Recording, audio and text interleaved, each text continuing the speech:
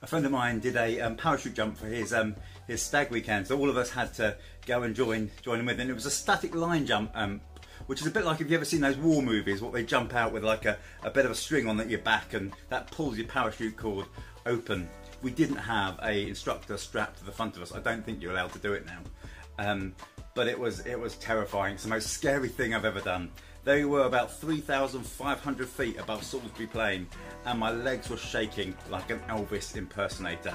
I was so scared, and my legs weren't going to jump. So what I did is I grabbed hold of the top of the plane by my arms and threw myself out head first. And as I fell out the plane, the instructor said, "Effing hell," which isn't really what you want to hear when you're plummeting to the ground. And supposedly my legs missed the ripcord by about that much, so I'm quite lucky to be alive. I remember I used that picture as an illustration for something in a sermon. I can't even remember what the sermon was about now, but afterwards I was chatting with a lad and he said, "You know what? That's how I feel about the idea of evangelism. It feels like I'm leaping out of a plane, absolutely terrified, and thinking that I'm probably going to commit social suicide and do it massively wrong, and I'm just terrified." And it really made me think about what actually, we talk a lot about sharing our faith, being witnesses, outreach, all those kind of things. But actually we don't really unpack it, and we don't really think a little bit about what that might mean in everyday life.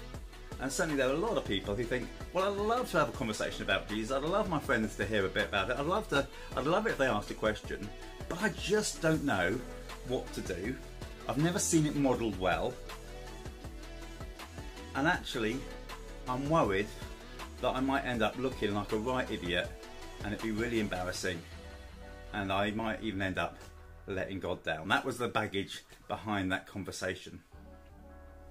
And so I've really thought over the years about how can we make mission and evangelism just a more normal part of everyday life.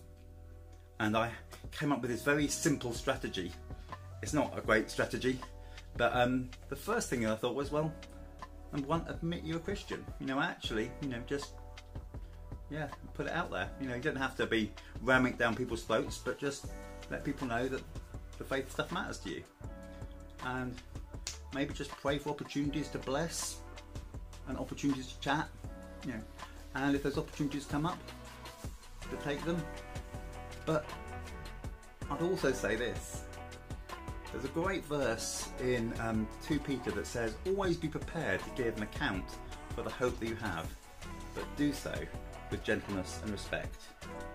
If you're gently talking to somebody about something you're interested in, asking questions, having a few little thoughts, that's all great. We can do that in a respectful and a kind and a loving way. What no one is advocating is going out there and offending people, slagging people off, being argumentative, all those sort of stuff. We've probably all seen that stuff done, and largely I don't think that's very helpful. So again, I'll just say that verse one more time. Always be prepared to give an account for the hope that you have. So always be prepared to chat about it. People know that you're approachable and that you'll chat to them about it, but you're not forcing it down their throat. They're able to come to you, but do so with gentleness and respect. And then I was thinking, people often have this idea of mission as one of 3 things. You often have this idea of mission about it being words, about our mission. It's all about the talking. It's all about the apologetics. It's all about the answering difficult questions. It's all about having a great story or clever high-powered conversation. It's all about the words we say, and there's definitely a place for that. But some people might say, well, actually, it's more than that. It's actually about how we live. We live in a world that has lots of words. People talk a lot. People talk a great game. The problem is that the world is fed up of words. We need people to be able to see Christ in us. Our words and our walk need to match up. There's a saying I think I heard one time that's saying, "I can't listen to what you're saying because your life is speaking too loudly. And then lastly, I want to talk about wonders. Words work and wonders. But actually sometimes God shows up. You know, maybe somebody asks you, you say, can I pray with you? Maybe you're a situation that's messy and you're saying, actually we're going to be praying for stuff. And God answers prayer, that moment of God coming through. The words, works and wonders. And different types of churches emphasize different types of ways of doing it. But my challenge to each one of us is, we're going to think over the next couple of weeks about words, works and wonders.